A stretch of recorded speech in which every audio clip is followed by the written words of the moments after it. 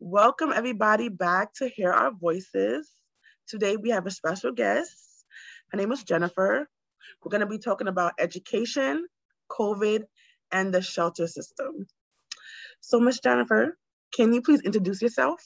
Well, thank you very much for having me. My name is Jennifer Pringle, and I work at Advocates for Children of New York. And I am a lawyer by training, and I work with families and shelter providers throughout New York State on homeless education issues, trying to help support families, make sure that they get connected with school and the supports that they need in school to be successful.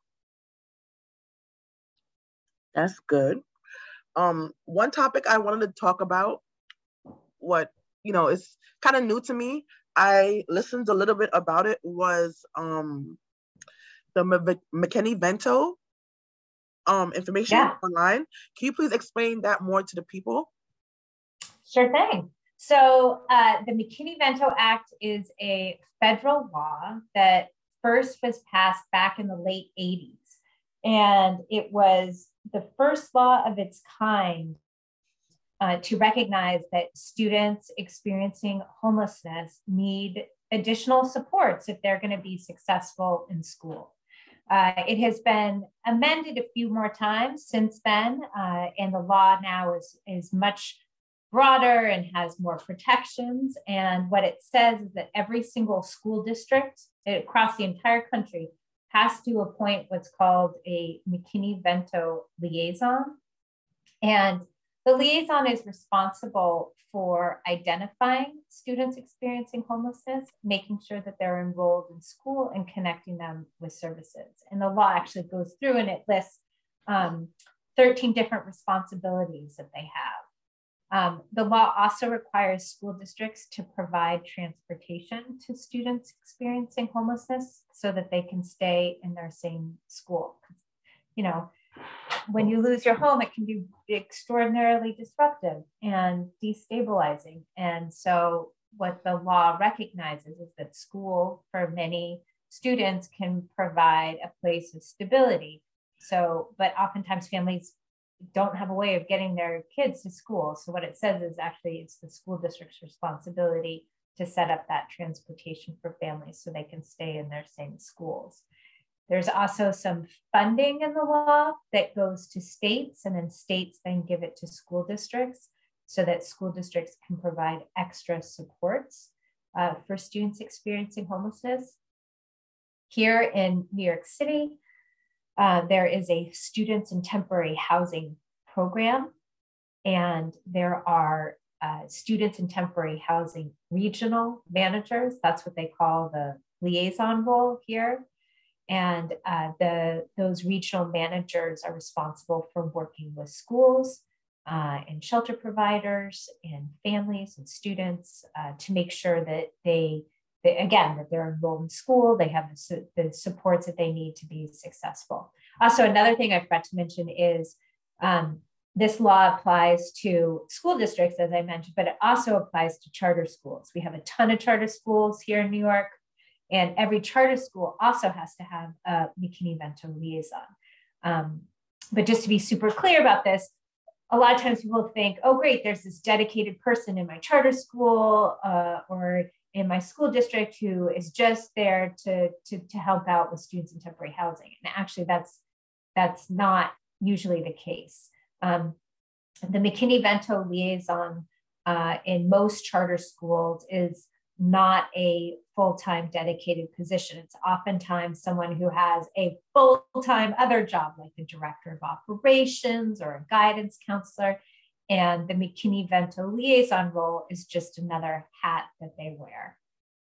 The students in temporary housing regional managers at the Department of Ed, those are full-time positions, and they are there to work with all students in temporary housing.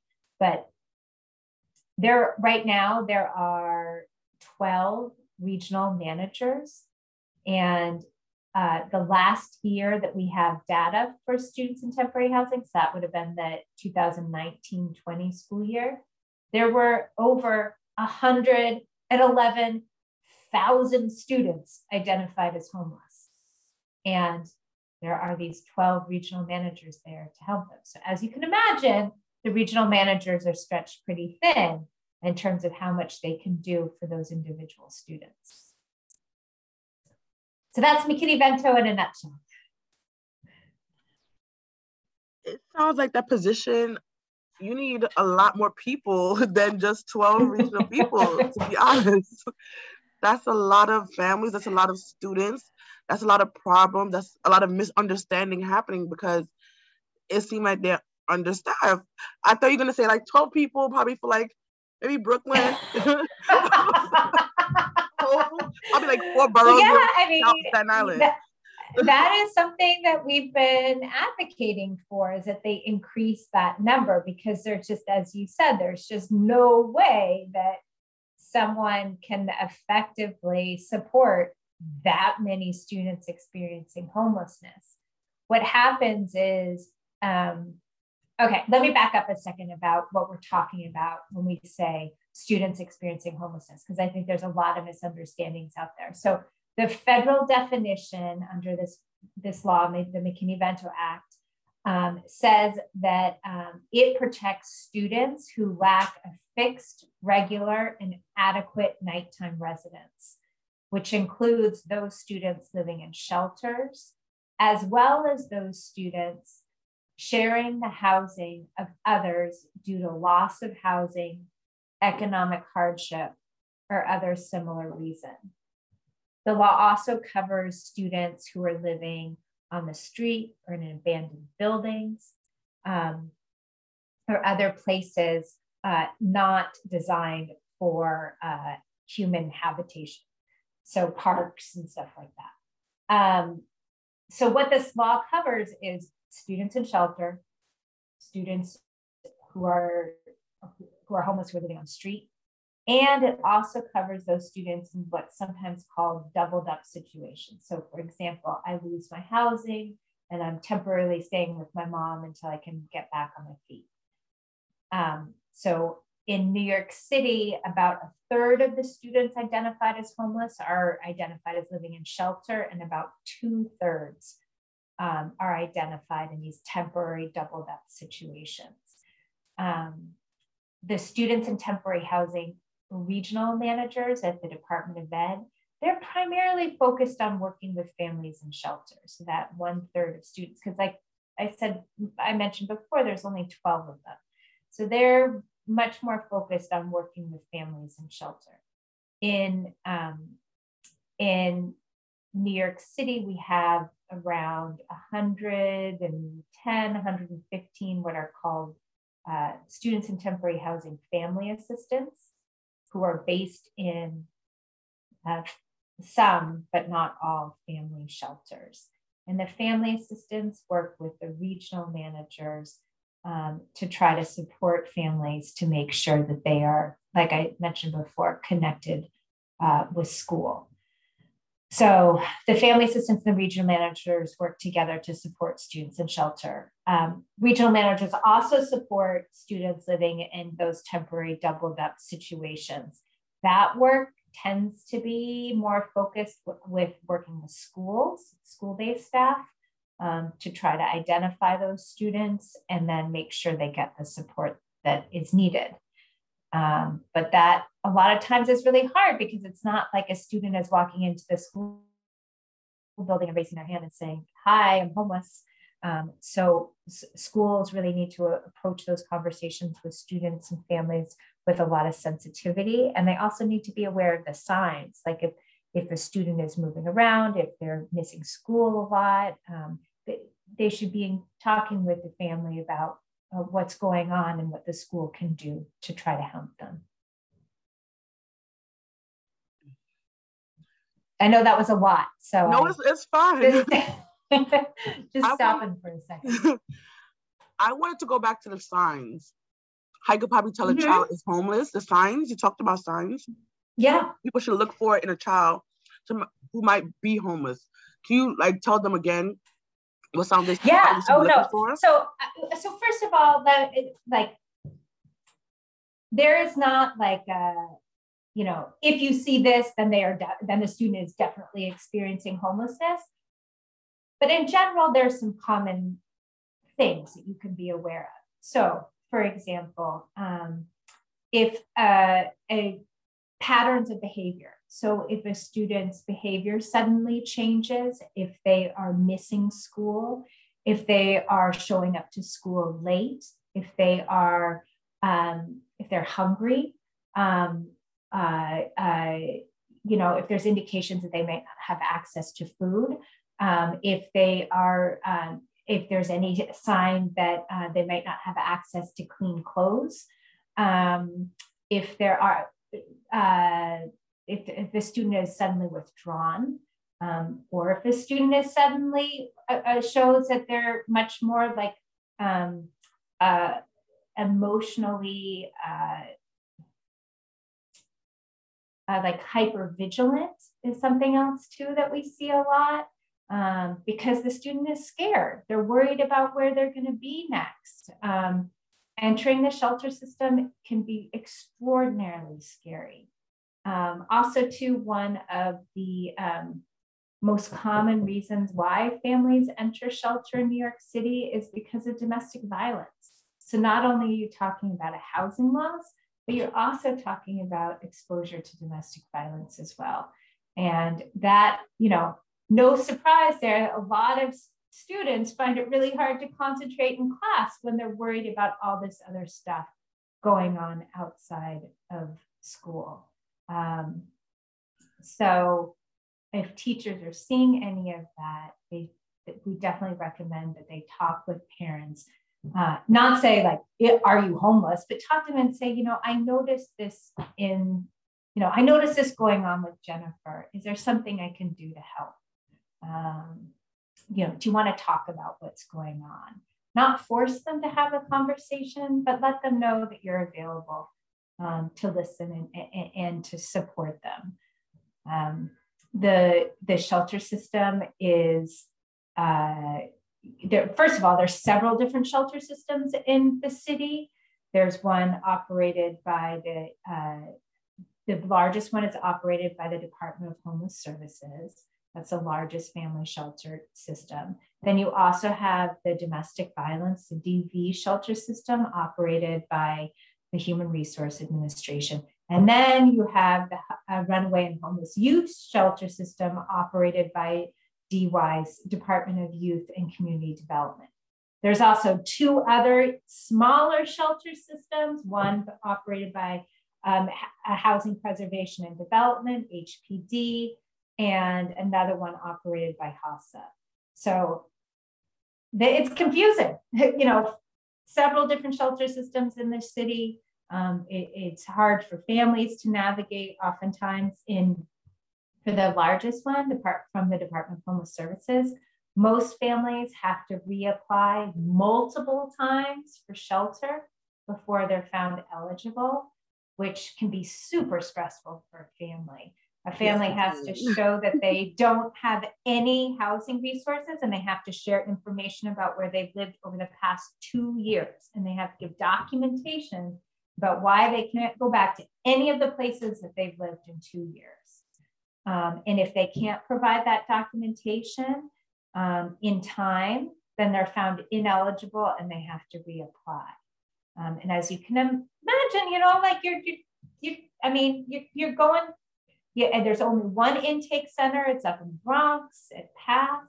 You have to bring all your stuff up there. Then you're, shipped out at night to a shelter placement. You're trying to get all your papers together. And if you can't do it within that window, you have to reapply. So it's very stressful for families. And then kids absorb that. They're part of the family. And then that is brought into the school. So, schools really need to understand what kids are going through, so that when they see, Johnny nodding off in class, it's not sending him, to the dean's office. Instead, it's saying, what can I do for you? How about you go take a nap in the guidance counselor's office for a while? Let me get you a sandwich. Showing that compassion and empathy to try to understand what's going on with the family is so, so important. So that's a really long answer to your question. I am happy to take it all in. But like you said, with the intake part, with going back and forth to PATH, that's what happened to me. They denied me when I was pregnant, actually, first, because I couldn't prove that I got evicted or anything like that. So they actually denied me a couple of times. Then I end up at somebody's house. Then I end up renting a room. That me and that person didn't get along. And then I had to, when a lady in meeting get along, I said, before I go to PATH again, I need an eviction letter. Like, I go there and to say, hey, I need help. Because they're not going to take me in at the time, my baby was like, probably like around 4 or 5 months. I'm like, no, this is not going to work. I need an eviction letter. I had to force her to do one because that's the only way I know I was going to get help. I couldn't get help any other way. And she finally brought me to court, which is crazy because it stays on your score, credit score, for up to 7 years. Your credit score. I'm stuck with it for 7 years because I just wanted some help. Like, it's ridiculous. It's ridiculous. I know. It is so crazy. It is so crazy. And, you know, that was something that was a big issue before with, you know, there's a rental subsidy called FAPS. And before, you couldn't get the rental subsidy unless you had an eviction order, which was crazy. Like, why get that on a family's credit? Why get that on a parent's credit history? You know, why not? So there's just these, you know, ridiculous policies that make it so much harder for parents to get back on their feet again. Like you said, that stays on your record, on your credit history for how many years? It's very frustrating. Yeah, and the other thing was with that, because I didn't owe her any rent, I didn't qualify for that program either. So I didn't know that part. They didn't tell me that when I was doing it. They said, oh, you'll get FAPS, city FAPS, whatever. I mean, you'll get help when you get here. When I got there, I didn't get any help with that kind of voucher because I didn't owe my landlord any money. And I'm like, I did all of that and I'm still not getting help. I'm still stuck here with you guys and not getting the help I need. It's ridiculous. Yeah, it very much. That's extraordinarily frustrating. So, and also another thing too about the housing subsidies is typically you can't apply for them until you've been in shelter for 90 days. So, you know, you can't even start looking for housing, you know, until you've been there for 3 months, which is just crazy. And that's why we have the average length of stay in shelter in New York City is 16 and a half months for families with children, which is, that's 2 school years for a child. It definitely is.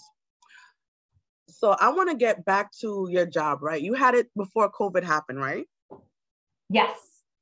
Can you tell me a little bit how it was going before COVID and then a little bit like during COVID and then like around right now, how it has been going for your job? So it has been a very challenging year. So we provide a lot of trainings for school staff and school districts on supporting students experiencing homelessness. And before, and we do that by, we used to do, you know, in-person trainings. We also operate an info line where folks can call with questions, and then we would try to answer those questions ourselves or connect them with people who could answer those questions. So for example, you know, a family could call saying that they had, they wanted to get a school transfer and were having difficulty getting the school transfer, or they needed busing and they were just told that they could get a Metro card. So we would, you know, reach out to the Office of Pupil Transportation to help with busing, or they wanted a shelter transfer to be closer to the child's school because most families are actually placed in a different borough from where their kids go to school. And that can be really long commutes. So we would, you know, reach out to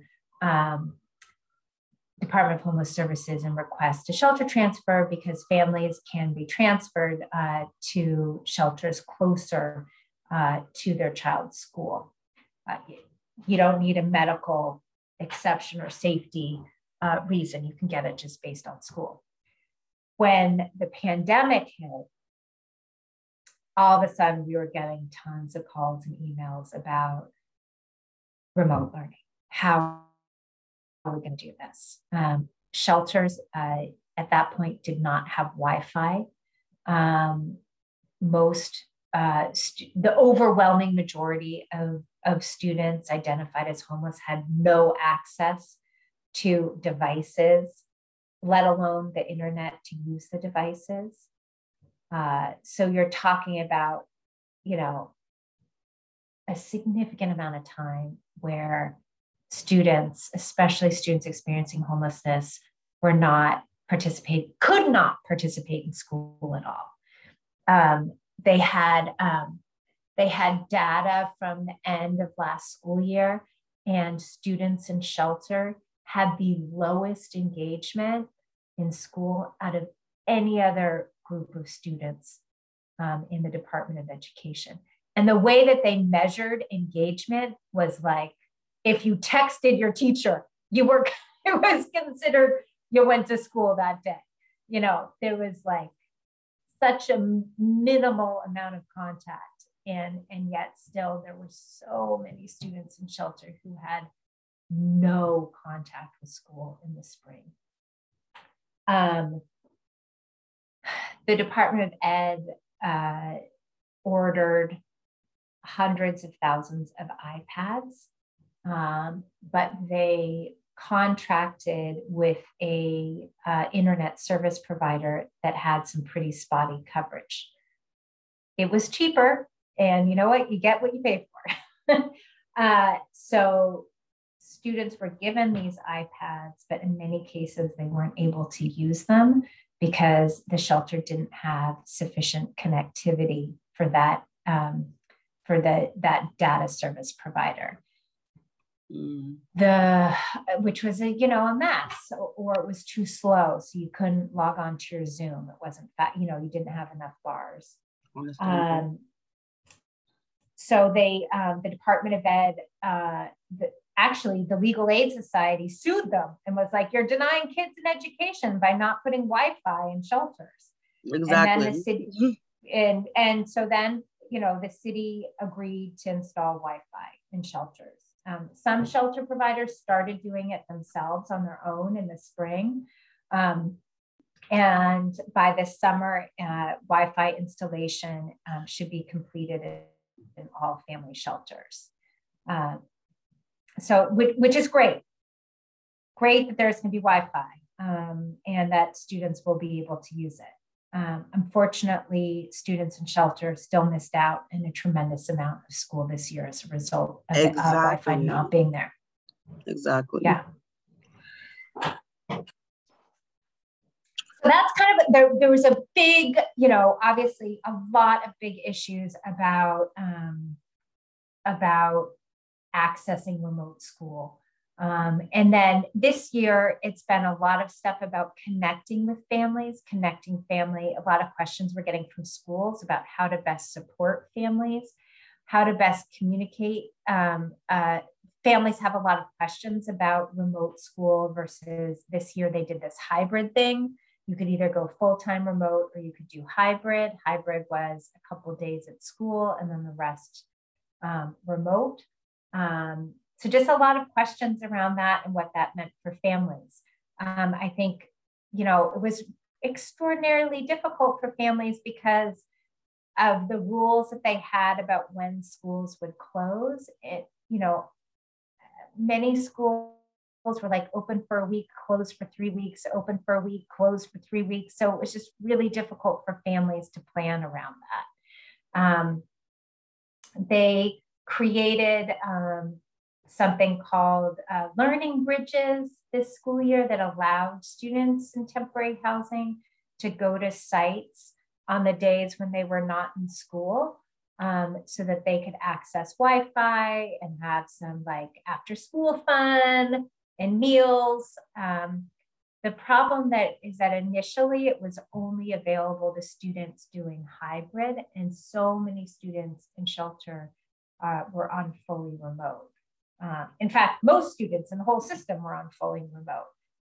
It was only later in the year that they expanded it to students doing fully remote. But at that point, I think one of the things that was really hard is getting the word out to parents about what was going on. So that I'm not sure how many families in temporary housing, and especially those in shelter, knew about the expanded access to Learning Bridges. So that was another issue. And we're actually seeing this coming up this summer they have a summer program called Summer Rising, which will be summer program for students. And it's a combination of both academic activities as well as fun stuff, enrichment activities, recreational stuff. And you can sign up either at the school where you're currently enrolled or another one that's close by you. But there's going to be a big issue about transportation. They're not offering busing for these summer programs. And again, so many families in shelter are, the Department of Homeless Services contracts with some of these like hotels that are in the middle of nowhere, not nearby to public transportation. And if there isn't going to be busing, it's going to be really difficult for those students to be able to participate. And especially if a parent has other appointments or is working, that's also going to be really hard for them to take their child to this program and then pick them up and also do what they need to do outside of that. So it's really disappointing that busing is not going to be available this summer. That sounds like a lot of things happening for just students and then students in shelter. From what I understand now for the new school year, they're not going to be having any remote learning, which to me is kind of ridiculous. But what's your opinion on that for shelter people versus board education in general? So they just announced this. And I know there are definitely families that want a remote option. I don't know what the thinking was behind that. I think there's some students who have done better on remote learning. And some parents of those students wish that was going to continue to be an option. But that is not what the city has decided. I think the research shows that the majority of kids do better in in-person learning. So maybe that's what they're relying on. I think it's going to be a huge transition. The city is hoping that this Summer Rising program that they're doing will help with that transition so that students, children, parents will get used to their children leaving and going to school and starting to be more comfortable being around their peers and teachers and being in the school building. But again, I'm not sure how many students in shelter are actually going to be able to participate in that without busing. And certainly not for the young ones. For the older students, for the older students, there's the Summer Youth Employment Program. Students in shelter are prioritized for that and get paid for that. So for parents of high schoolers, they definitely should look into the Summer Youth Employment Program. Again, students in temporary housing get prioritized for that, and students get paid to participate in that. So it's a really great experience for them. And that's going to be available for the older students. I think parents have a lot of questions about, now students 12 to 17 can get vaccinated. I think parents have a lot of questions. All parents, regardless of housing status, have a lot of questions about the safety of the vaccines. And I think I'm hoping that shelter providers are collaborating with the Department of Ed to make sure that parents in shelter are getting that information, are getting those questions answered. I think it's really hard because so many families in shelter are disconnected from their healthcare providers, the regular doctor that say they're placed in shelter far from where they were living before. So it's not like they have someone who they can just go to ask these questions of. So I think Department of Homeless Services and DOE really has to make sure that they're providing that information, making sure that they're making those healthcare professionals available to families so they can get their questions answered, and so that they can, they understand what safety procedures are in place. They understand what the vaccines are all about so that they can feel comfortable making whatever decision they're making. It makes sense. I know it could be overwhelming. I don't got to think about it. My daughter's 5, but they tend to go lower and lower in age. And I'm like, can you just stop it already? Like, we don't know how this thing works. And we're just really literally pumping it into our children. It's like, get the adults who can actually consent over 18. Leave the little kids alone. It's not like a thing like the measles, mumps, and rubella. This is I don't know. I can't say you should do it, cannot, it's up to you. Whatever you want to do, you can do it. It's your life, but just leave the kids out of it. That's what I personally say with these things. And I'm not against vaccines. I've taken all mine, what I needed to take when I was a child. So don't sit here saying, oh, don't take vaccines. No, take your vaccines. I'm just not sure about this one yet. Give a couple of years to see what happens to the little guinea pigs now. And then you could do what you want, But also, I would definitely recommend that parents talk with their doctors. We have seen far too many. If you have concerns, talk to your doctors, please. I mean, listen, I'm not a healthcare person, so I'm not going to say, what it is. I will say that, COVID poses some really, really serious health risks. A lot of people have died from it. And even if you don't get something that severe, it still can cause a lot of harm. So talk to your healthcare providers and make sure you get your questions answered. Definitely. And there's some great videos out there from healthcare providers about the vaccine and what it does. So check them out. Yes, definitely. If you need healthcare, if you're under income, you could definitely go through HRA and get healthcare, or just go regular Medicaid and get the services that you need. There's no reason you should not be going to the doctor. If you are undocumented, that's going to be a little bit of struggle with. If kids are born here, just make sure, even if you don't take care of yourself, which you should be doing, make sure your kids are checked out, because you'd be surprised the stuff that happens to them as a child can affect them as an adult. And you don't want to say, I could have prevented that as a child, and they're 20, 30 years old and they have a problem that you could have deal with years ago. So that's just my recommendation with that, Absolutely. And also they are providing the vaccine and information about the vaccine to people regardless of immigration status. So folks who are undocumented can get the vaccine for free. And you can go to any of the city's free vaccine sites. If you have questions, they can answer your questions about it. So definitely check that out.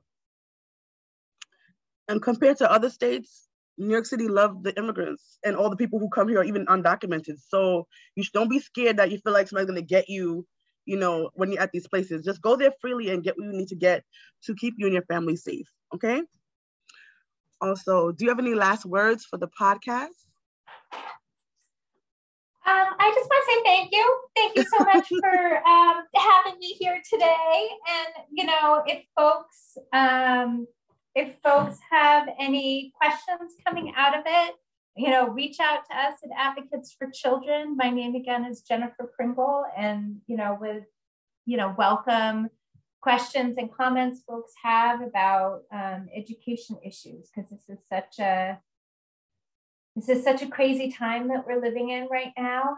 And also another thing, oh my goodness, I can't believe I didn't mention this. The city is about to get the city is about to get $7 billion with a B, in federal education stimulus funding.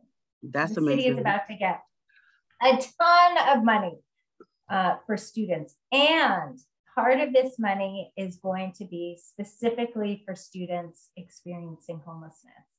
So if you have questions, like if you think that there are services out there that would benefit your child, or if you have concerns about your child's learning, please, please, please, please, please, please, please talk to your school. Talk to folks at school to see what kind of services are available, because this, starting this summer, there's going to be a lot more services available than there have been in the past. And also the other thing is all schools have to set aside a pot of money specifically for students experiencing homelessness. And that money can pay for tutoring, counseling, school clothes, school supplies, emergency food, a whole bunch of other stuff. So if you are in temporary housing, and there are things that you think that your child would benefit from in school, talk to your school about the Title I homeless set aside and how it can help your child. Don't feel embarrassed. And at the end of the day, it's not really about you anymore. It's about to make sure your child has a better future. Because wherever the foundation is set for them right now, they're going to grow up with. And if the foundation is shaky, they're going to grow up kind of shaky. If their foundation is nice, rich, hard, and firm, they're going to be even more successful than you can ever imagine. So please take what you're saying to heart. Use the resources was given to you by the city, by the state, because why not? Why should your child be not get the money when other richer areas are getting the money? Take what you can get and make this only just be a bump in your road in your life.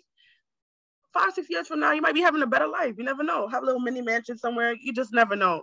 Just do the best for your child. Words to live by. Yes, definitely. So guys, thank you for watching. Hear our voices. If you want to email us, you could definitely email everything's in the description. So you can look there. I think it's NYC, hear our voices at gmail.com.